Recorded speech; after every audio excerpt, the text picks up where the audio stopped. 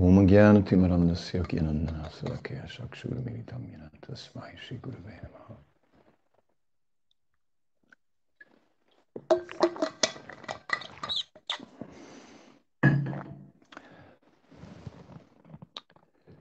Today I want to continue our readings from the Bhakti literature, and initially in these talks I've been reading from Srimad Bhagavatam, and yesterday I read from the Brihad Bhagavatamrita, which is Sanatana Goswami's writing, and which is very nicely translated and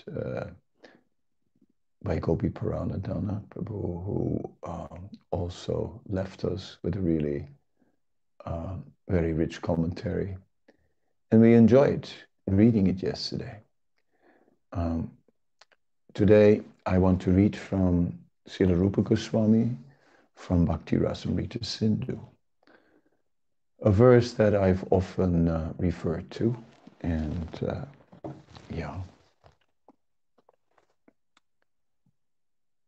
Reading from Bhakti Rasamrita Sindhu 1-200. Ata tadartikila chistitam yata pancharatre lokiki vaidiki vapi yakriya kriyate mune harisevana kulai sakarya bhaktim ichchata. Translate. Making full efforts for the Lord. Verse, as mentioned in verse 88, illustrated in the Pancharatra. So verse 88 is part of a list of activities of sadhana bhakti, or of practicing devotional service in cultivation. And now this list is being explained in more detail. And then it says, Lokiki Vaidiki Vapi Kriya Kriyate Mune Harisevana Kula Vaisa Karya Bhaktim Ichchata. Now, verse 1-200 of the Bhakti Rasamrita Sindhu. O sage, among all the Vedic and routine actions, the translator said routine actions, one could also say just common activities that are performed. The person desiring bhakti should perform those which are favorable for the service of the Lord. So the two types of activities, the Vedic activities, in other words, the activities that are activities based on prescribed Vedic tradition, and then the Lokik. These are the activities that are like common practice without any Vedic origin. And such activities may be performed if they give benefit, kriya kriyate mune, in the service of the Lord. Hari Seva Anukul. If they are Hari Seva Anukul. So this verse is, to me, is significant because we're living in a time when it is not always possible to follow the perfect Vedic model. And that we see that the Bhakti movement of Lord Chaitanya is not exactly a Vedic revival movement, but rather that it is a movement which is about the ultimate conclusion of the Vedas, which is Savai Pumso Paru Dharmo Yatha Bhaktira Dokshate Aitakiya Patiyata Yatma Supasidati, which is that pure devotional service is the topmost activity which is mentioned in the Vedic literatures. It is that which is the topmost activity which can fully satisfy the self.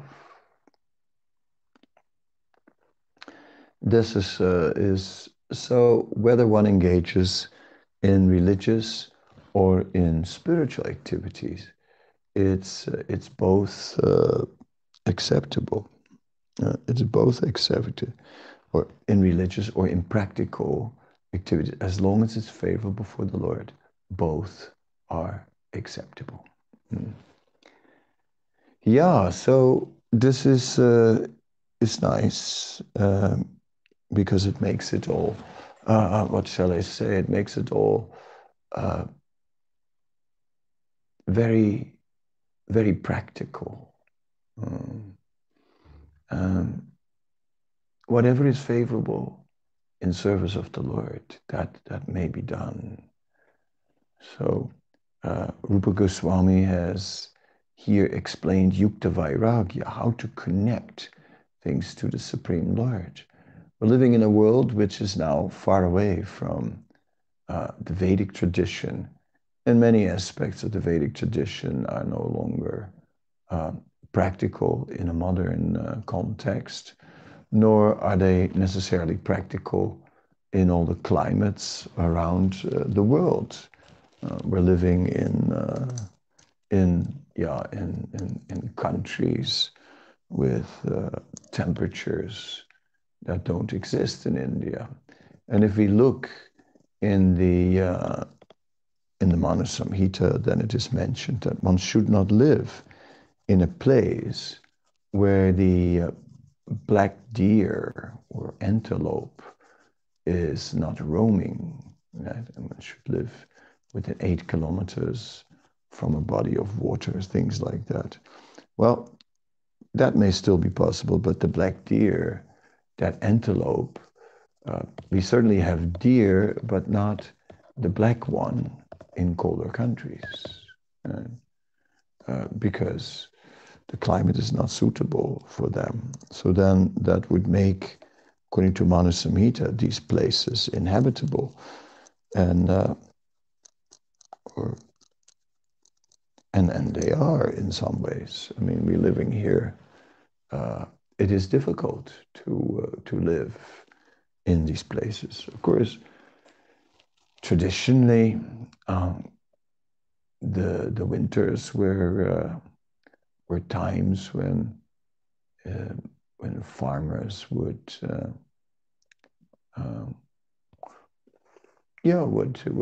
they would have to prepare for the winter.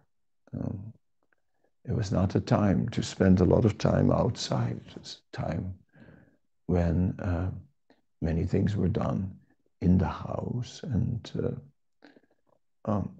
but they built very nice wood heaters that could really warm the house very pleasantly. I stayed in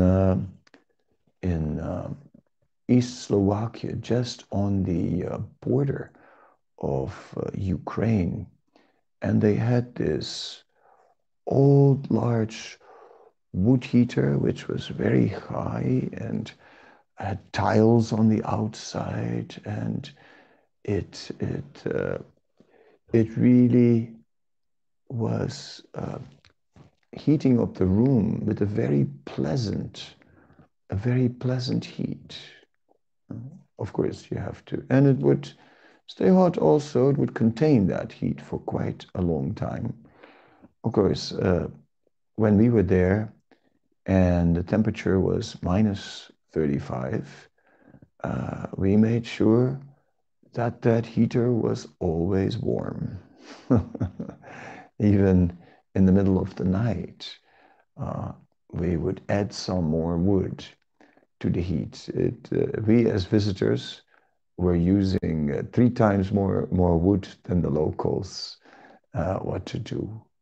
We were just not accustomed to such temperatures, and so we beg forgiveness for the high wood consumption, but it was required. Yes, so somehow or other life was going on, but with, yeah, but an exact or Vedic standard of life may be difficult. Um, so it's not required as long as it's favorable for the Lord. But spiritual principles remain, right? Principles of purity. Hmm. Now, having said all this, I'm just sort of today received a letter from a boy who grew up in Krishna consciousness, and he's saying that he must have been well, that he was involved with ISKCON for around 10 years during his formative years, from early childhood to late teens. I think I must have been around 6 years old when we joined. We might have gone to our first Jamastami when I was in my first grade, but my memory fails me. And 16 or 17 when I left the movement. I'll skip here and there, because you'll need to bear with me because the story in my mind begins far earlier than first grade. I spent my entire life trying to run from the past, but in the end, I can't help but feel I'm just a product of my environment and the experiences, memories and traumas of generations that came long before me.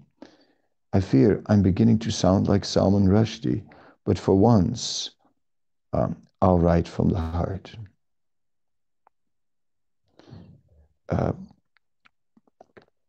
I come, as many of your disciples do, from a family of migrants.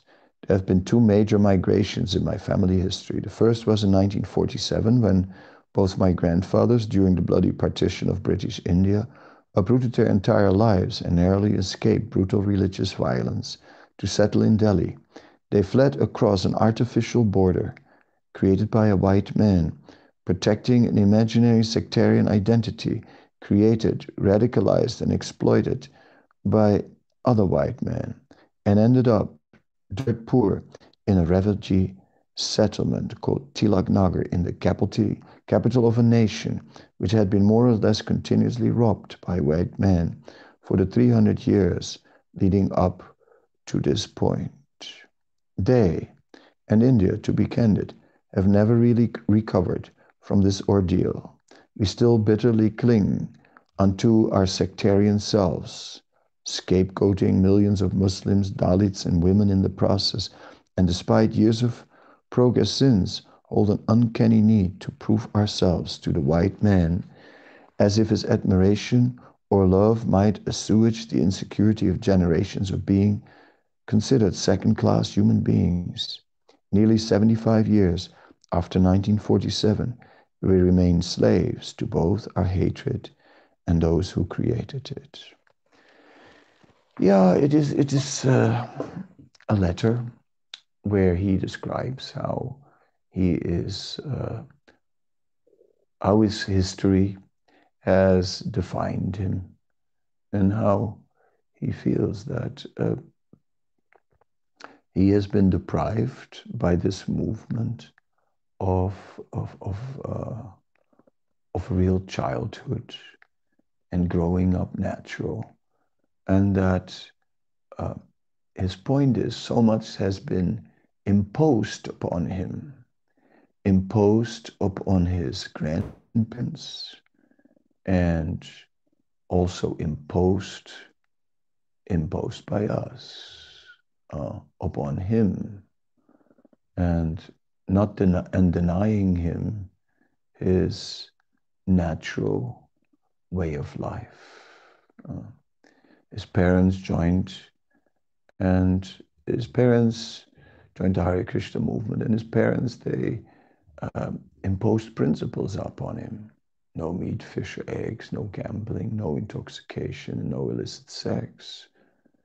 And at one point he writes how masturbation, which is a complete natural thing, was greatly condemned, and um, how he was lectured by one of the senior members in the movement. His parents brought him there, and um, how um, yeah, he felt greatly suppressed, and how he's now trying to through meanwhile he studied in Oxford, and meanwhile he became uh, and yeah, he feels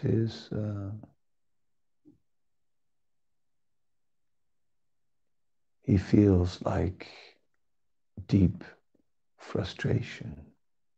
Mhm. So what can we do? Um, Such things may be experienced. I think that I would, when I hear these kind of things, my first response is not to argue, uh, not to argue. When a person feels he has been robbed, his youth has been robbed by uh, by rigid, by a code that imposed uh, oppressive values upon him, and that has therefore blocked his natural growth. My first response to this is is sadness, um, not anger, or yeah, not confrontation, not argument. It is sadness, sadness that he has experienced it in such a way. Mm. Um, of course,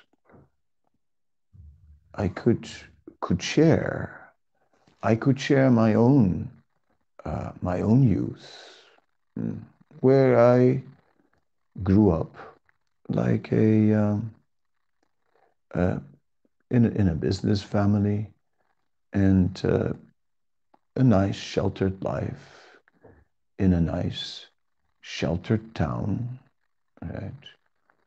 Um, and everything was there, right, in terms of what we needed. Um, but my father was not as rich as as he wanted to be. Um, from from my side, I was quite okay with where we grew up. I liked it. We lived in on an on a street that had a oval park in the middle. So that oval park was not a big park, but a small, an oval park, which was our playground. So I was quite happy with having that oval park right there on our doorstep, where we played. Yeah, we played football, and one year we even uh, convinced our parents. We convinced our parents to, in the winter, to flood the entire park with water by making hose pipes from every house. And we turned the park into our own skating ring. And it was really like, I mean, that was the most far out thing. First of all, it was an idea of the kids. It was a pretty wild idea, but all the parents went along with it.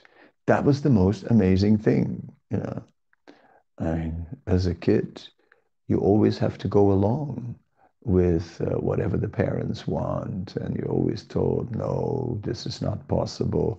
No, that cannot be done because there are so many reasons, and this and that. And this time, the parents just had no reasons, and not just my parents or someone's parents, but everybody's parents, everyone's parents were okay with it. It was incredible. So we kids, we couldn't believe it. And we flooded the whole park and turned it into an ice skating ring. Yes. And before school in the morning, I was already skating. And whenever I come back, I was skating on that ice skating ring. So that was great fun. So I remember many nice things in my childhood. But I also remember that my father, driven by ambition, wanted to have more than he had, and that we went to a bigger house, but with yeah, heavy loans, and that it created so much pressure. And then once all this was going on, then my father had faced recession in his business. Mm. And that created so much stress, so much stress, because he tried to hold on to it. I didn't know. I thought everything was fine, and we moved house. I like the old house better actually, but anyway, we moved house, and it was okay. And uh, and then uh, and then my father had some. He became overworked. Yeah. Okay, overworked. I mean, where that came from, I had no idea. But he was suddenly overworked. Then a doctor became involved and looked at it and gave him a new uh, treatment from America where they would give him, uh, he was supposed to get him some medication that would make him sleep for 17 days. And he tried through certain pills, put him out for 17 days. Um, so my father took the tablets and he was supposed to sleep for 17 days. But what happened? He slept for 2 hours. So then it came out that he had had a drug habit and that he had been working on pills for a long, long time. Amphetamines, tranquilizers, this, that. And that had been the cause of his breakdown. Anyway, the doctor just decided to increase the dose. But still, he wasn't sleeping. Still, he wasn't sleeping.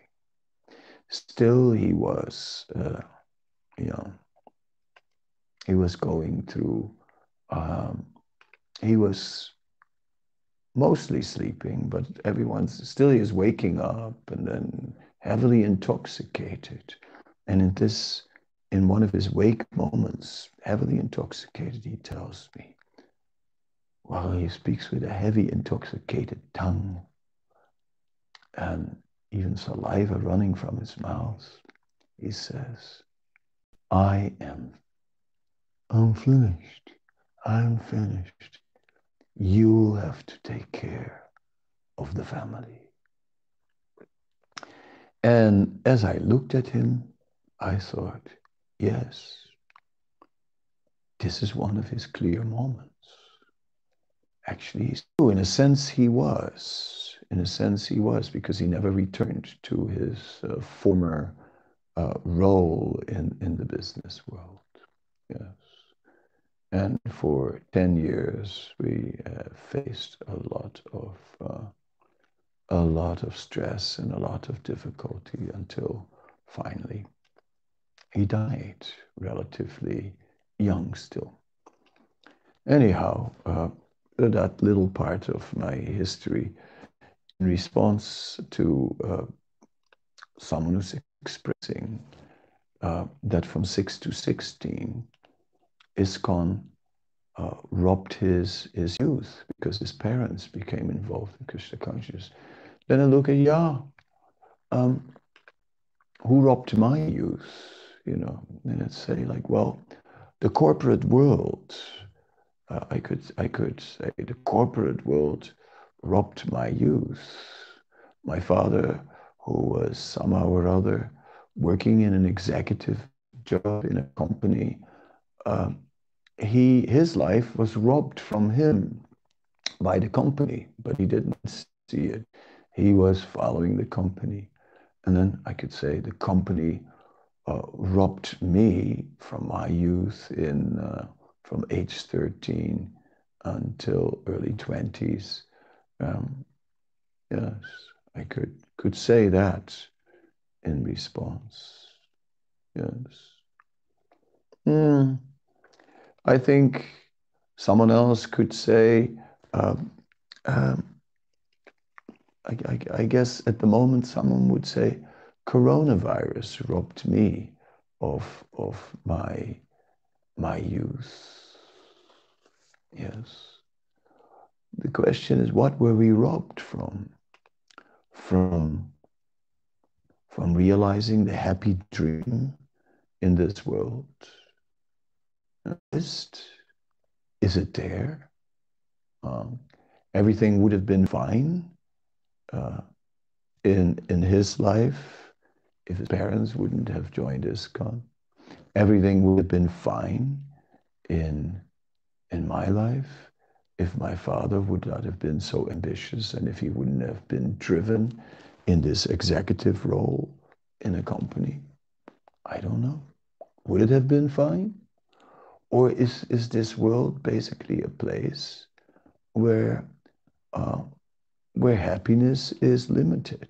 Um, this is what I began to see uh, wherever I went, wherever I looked, wherever I traveled.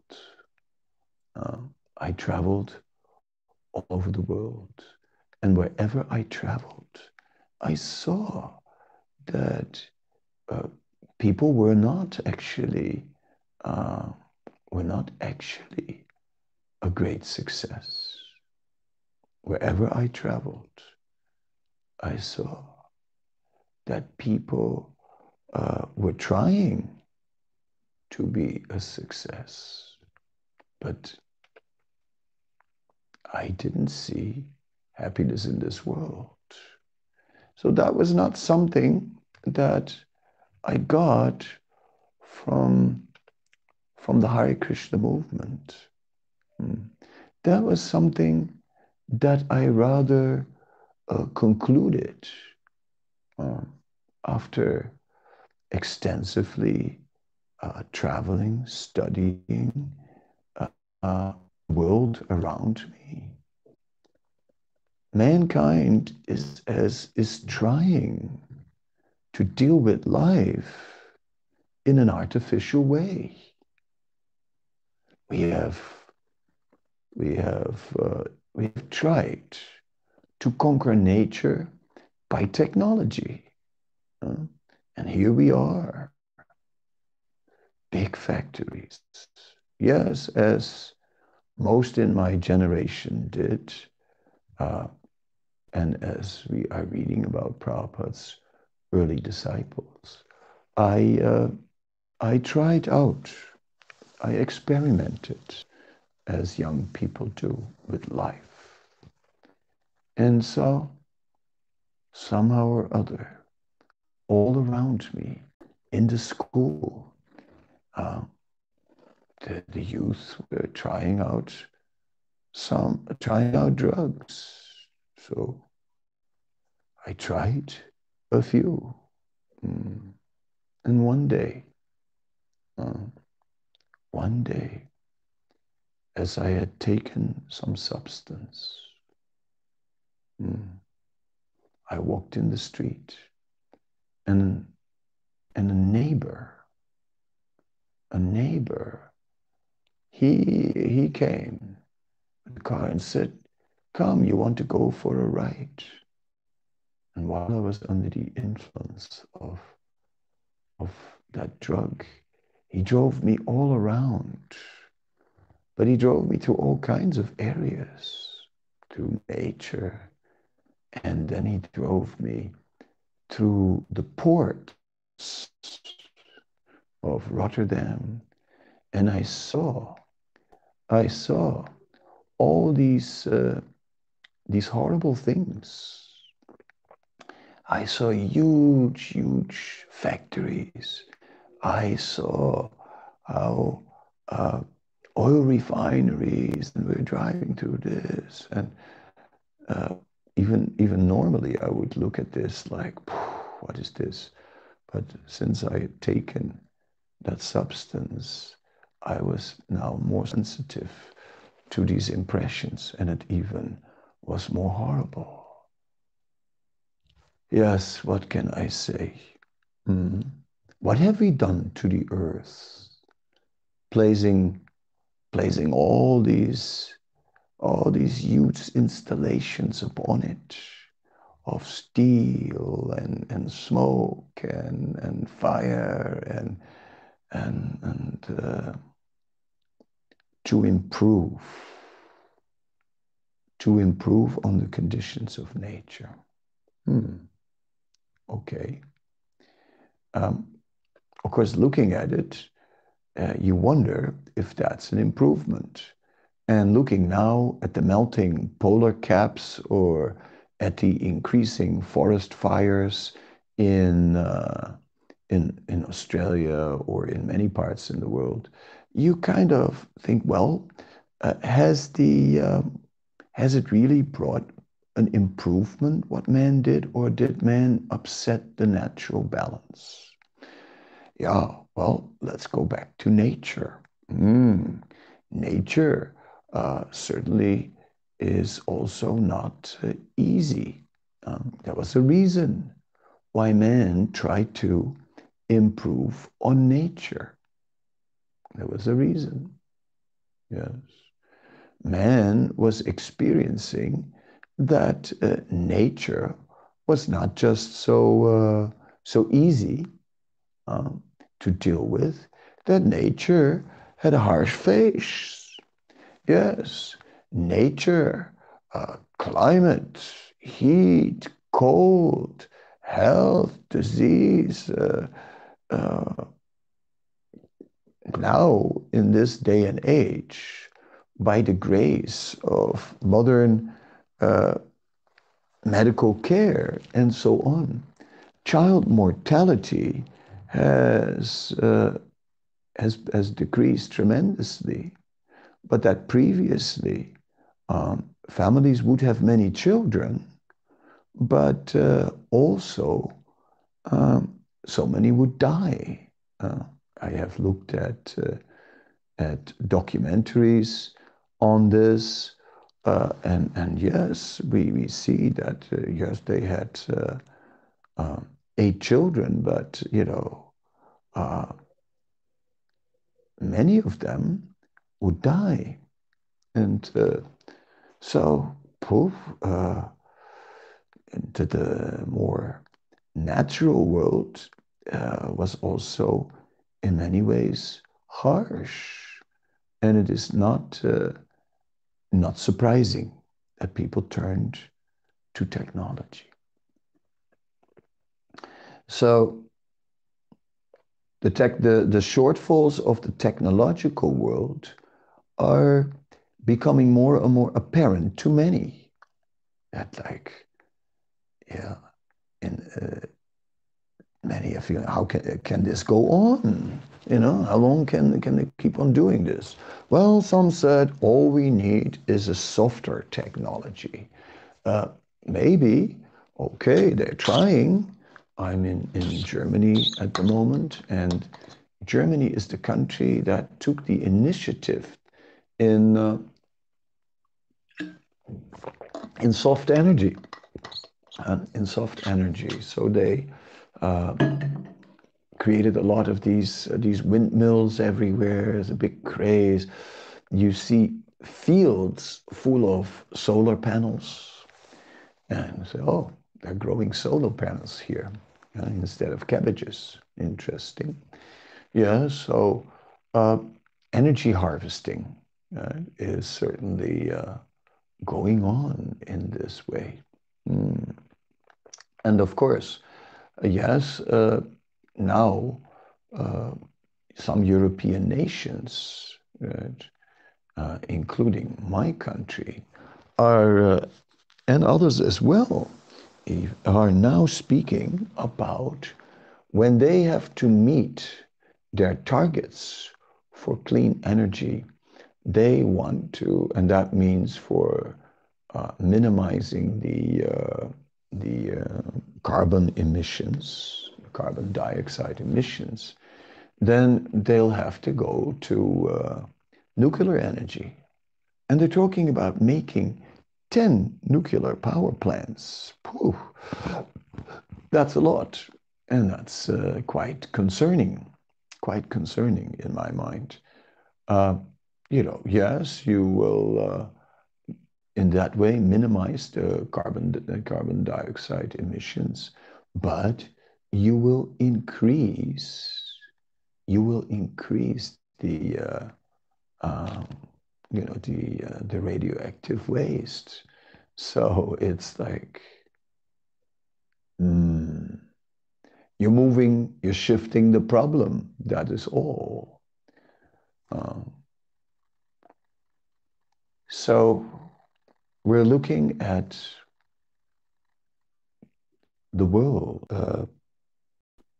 is having certain conditions, and mankind has has developed a lifestyle in response to these conditions, and and we can ask many questions to that lifestyle.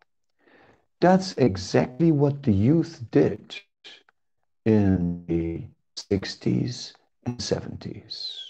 Um, And I can say that to a person feels that ISKCON stole away his youth.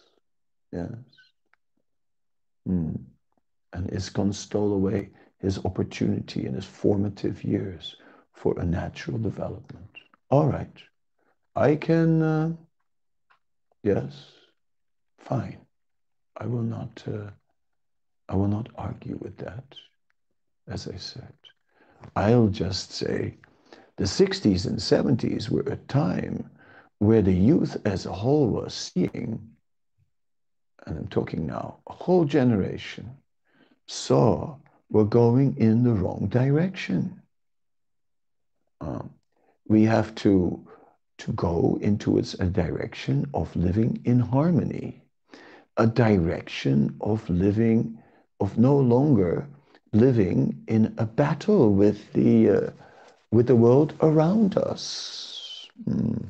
Philosophers like Nietzsche uh, or um, or Machiavelli, mm, they they presented us um, a model where man is in a battle, in war with his environment. And we're living in a hostile universe. And the answer to it is power. Right? And how can, so man responding to a hostile universe with power.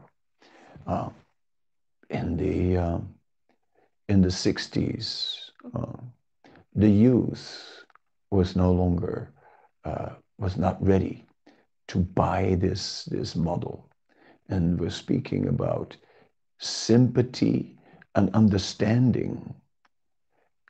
The musical Hair featured one song, which and the lines of the song were sympathy and understanding, harmony and trust abound.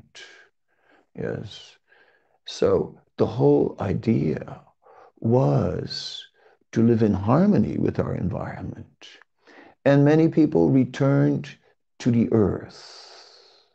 And people were open to look at other traditions beyond what was going on locally.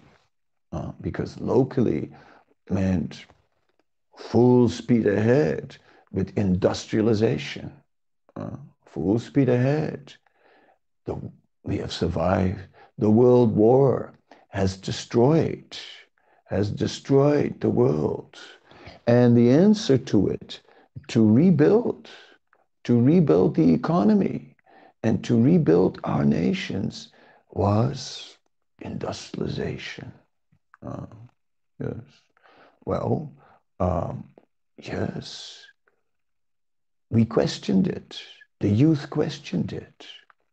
In my in my hometown, Amsterdam, there was a group of young people, and they made a political party uh, which operated on city level, right? And it got uh, and the party was called the Dwarfs, um, because we remember Cinderella and her seven dwarfs, and we remember that the dwarfs, right, were basically preoccupied with gardening.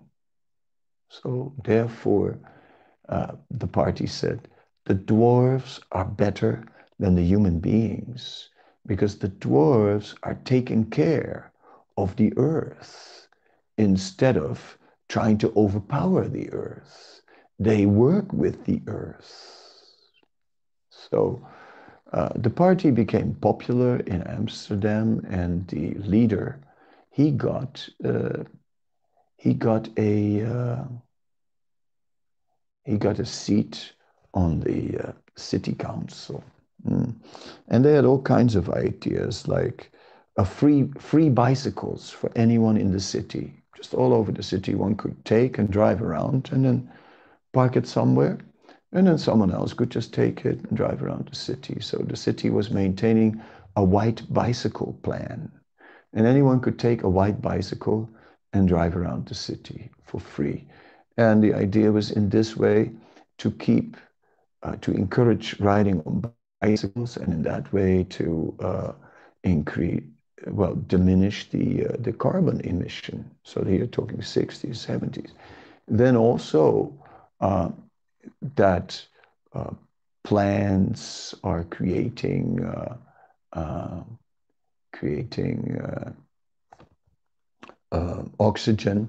So they proposed roof gardens everywhere, all over the city, roof gardens, and even they had little electric white cars, just little electric carts throughout the city, and they were even talking about making gardens on the roofs of those cars, right? So that uh, they'd also contribute to diminish the carbon emission.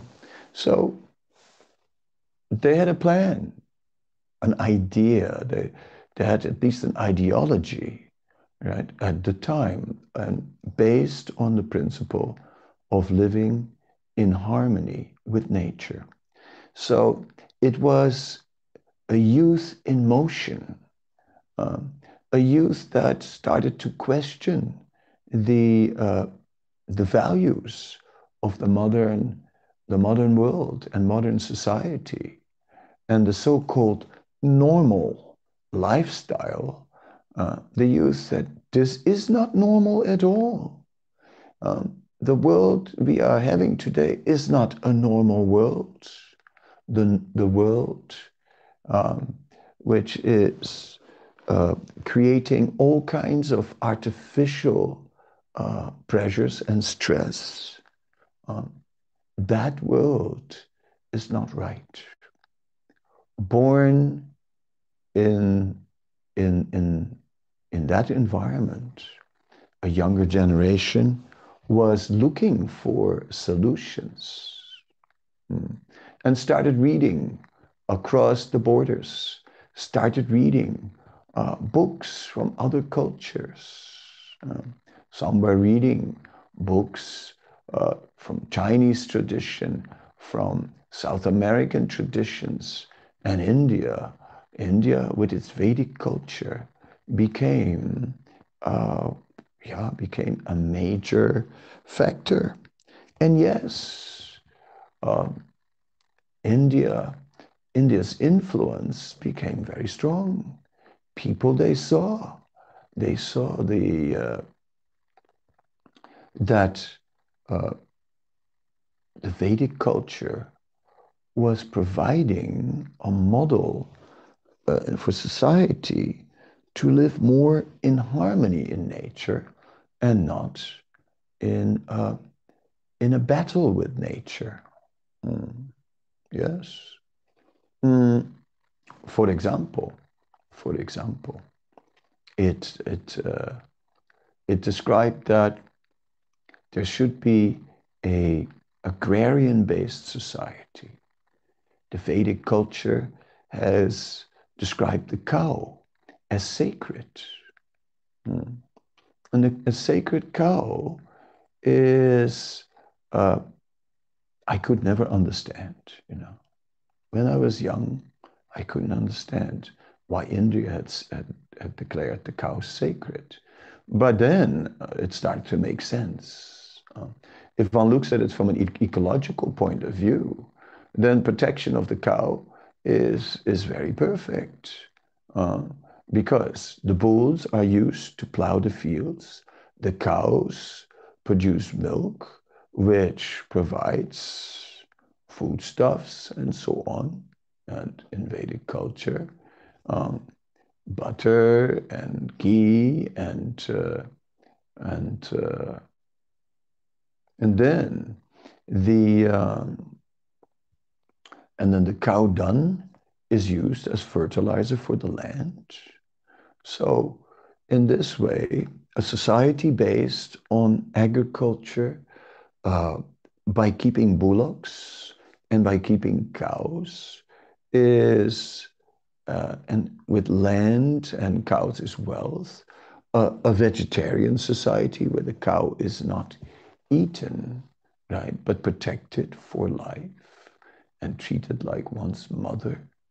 Um, uh, a society uh, which was based on nonviolence. It appealed to it appealed to a generation. Uh, in that generation, after uh, in that post-war generation from 60s and 70s, the youth just turned to vegetarianism en masse, right? And yes, many became macrobiotics, and which was coming from Japan and ate, uh, and a balanced kind of diet, vegetarian diet. And the philosophy, you are what you eat, was coming forward. Um, and that it was important to eat, uh, to sustain one's life in a non-violent way, and that this would create noble humanity.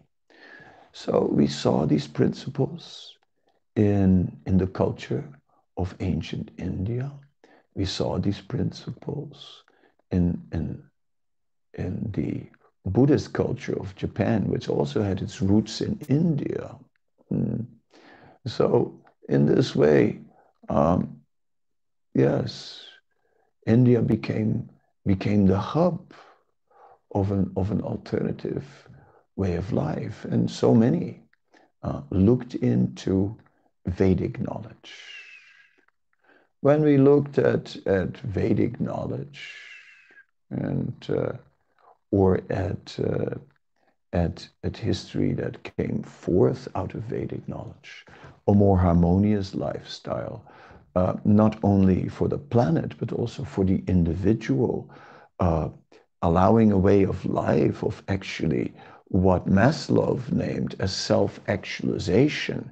Maslow's pyramid of like basic needs to like emotional needs and to finally uh, fully realizing one's potential. All those thoughts were prevalent in society. And all these things brought us to the Vedic literature. All these, and yes, some followed this yoga, some followed yogi, some followed this teacher. Many teachers became very influential in the Western world, and and the youth adopted. Um, the hippies spoke about love and peace and flower power, right? In the power of love. Yes, and but all that was rooted in a deep understanding. Uh, the famous musicians became like thinkers and prophets of the time, and like the Beatles saying, um, uh, "Imagine everybody uh, living in peace." Yes, um, and then singing. Finally, you may say that I'm a dreamer, but I'm not the only one. Or other songs, all we are saying is give peace a chance. So, looking at inner peace, looking at outer peace, looking at harmony, looking at a society based on love and elevation, yeah, then in order to do so, then the East offered more depth in that approach to life.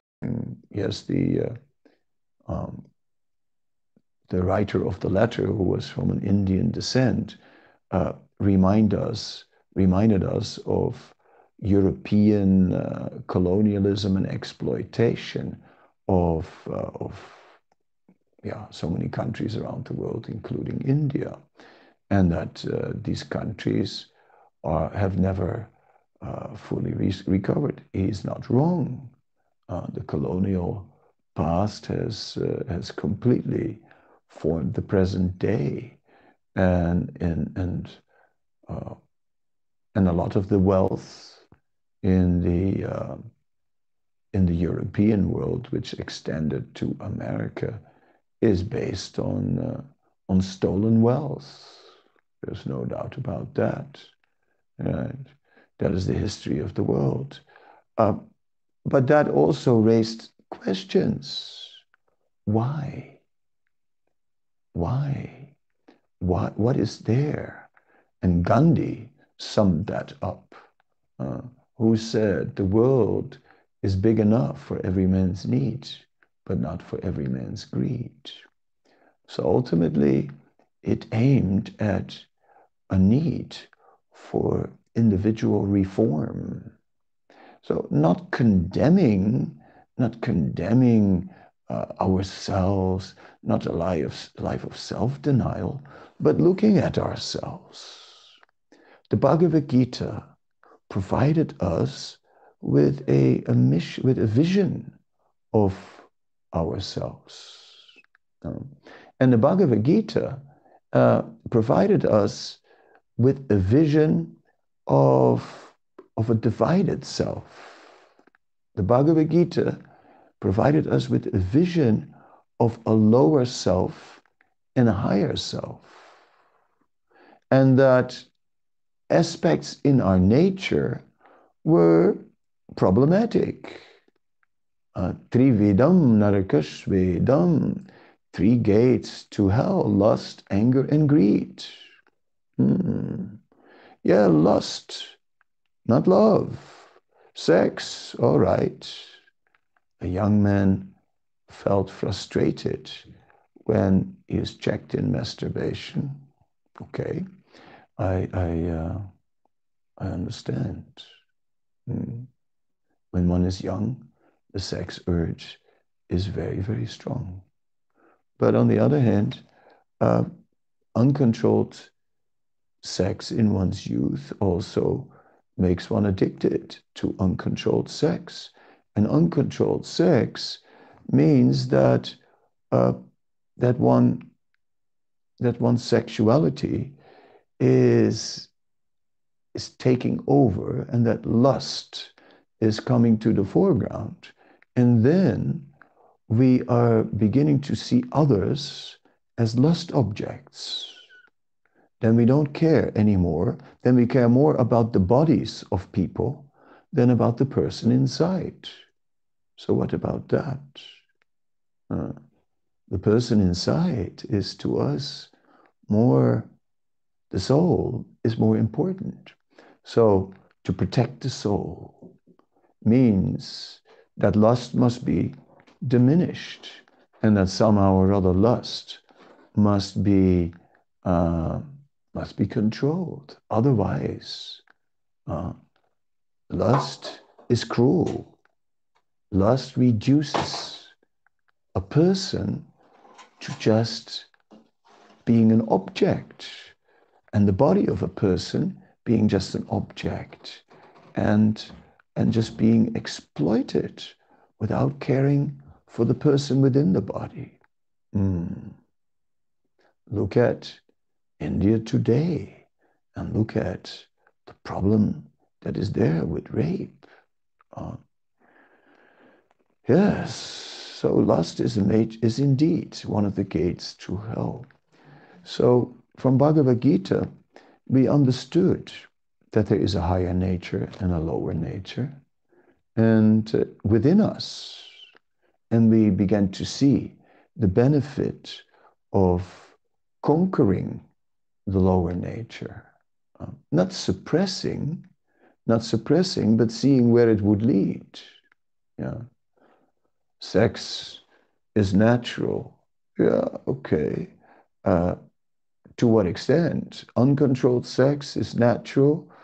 Uh, Sex has a place in life, but when sex comes too much to the foreground, then lust will predominate us and will become self-centered, and we will become so much afflicted by that lust that we do not care any longer about others and just want to enjoy and exploit their bodies.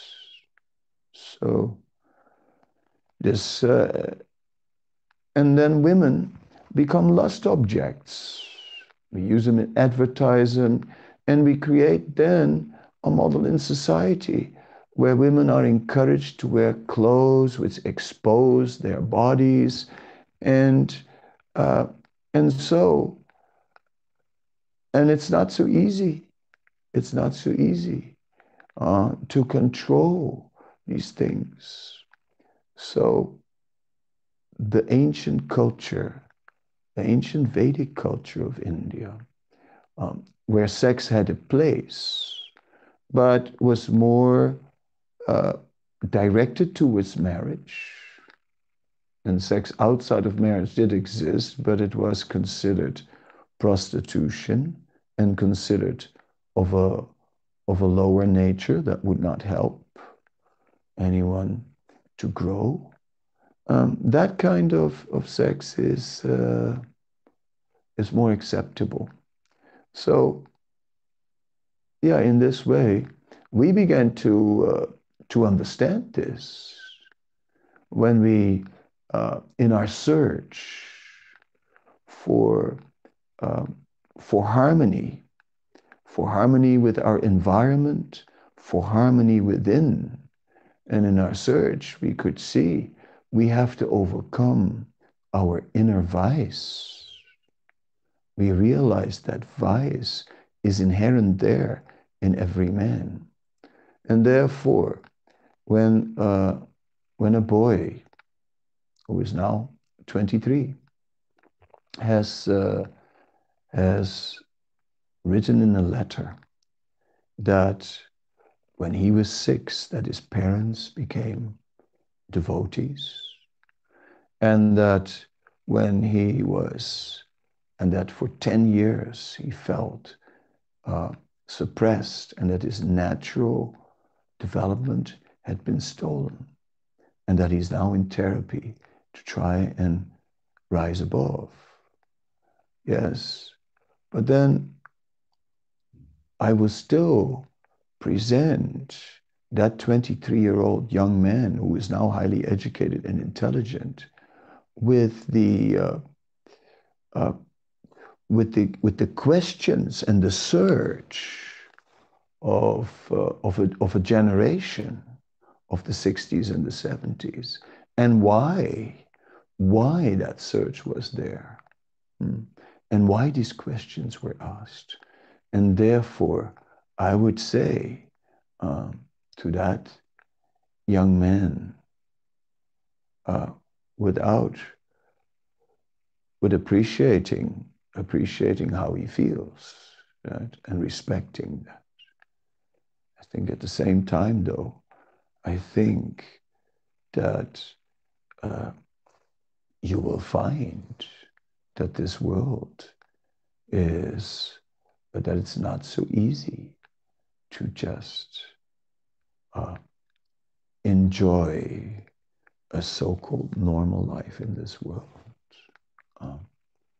We'll see and that the Bhakti scriptures are actually offering a deep solution for inherent problems.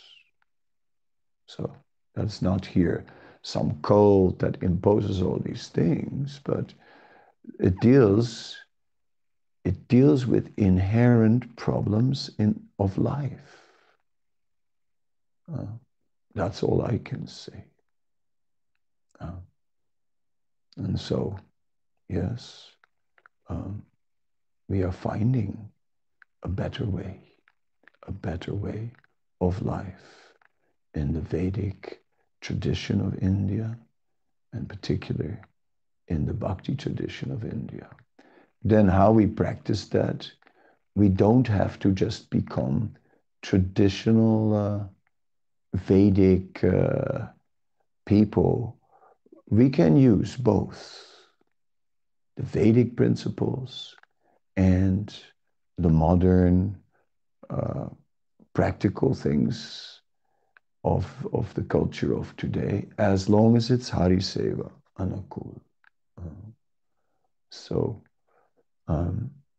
that's why I chose this verse today from the Bhakti Rasamrita Sindhu, because after reading that letter, I felt touched by it, touched by the deep feeling and that the writer expressed, and I felt that was sad.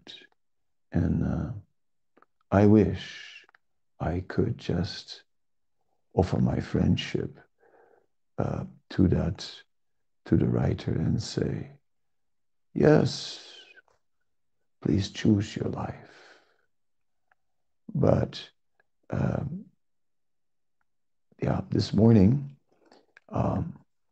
I somehow or other said something on the team, and that, like, when I was a teenager, I got this song. I bought this music from a band called The Animals, and there was a song which was, "It's my life and I do what I want."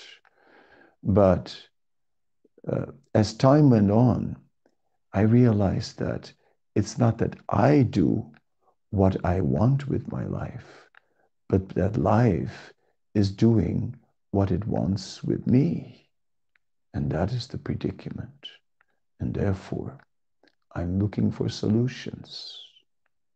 And I think that there are deep solutions in the Vedic literatures that can help us. In the spirit of friendship, I've tried to explain the other side of the coin. Thank you very much. Srila Prabhupada Ki Jai.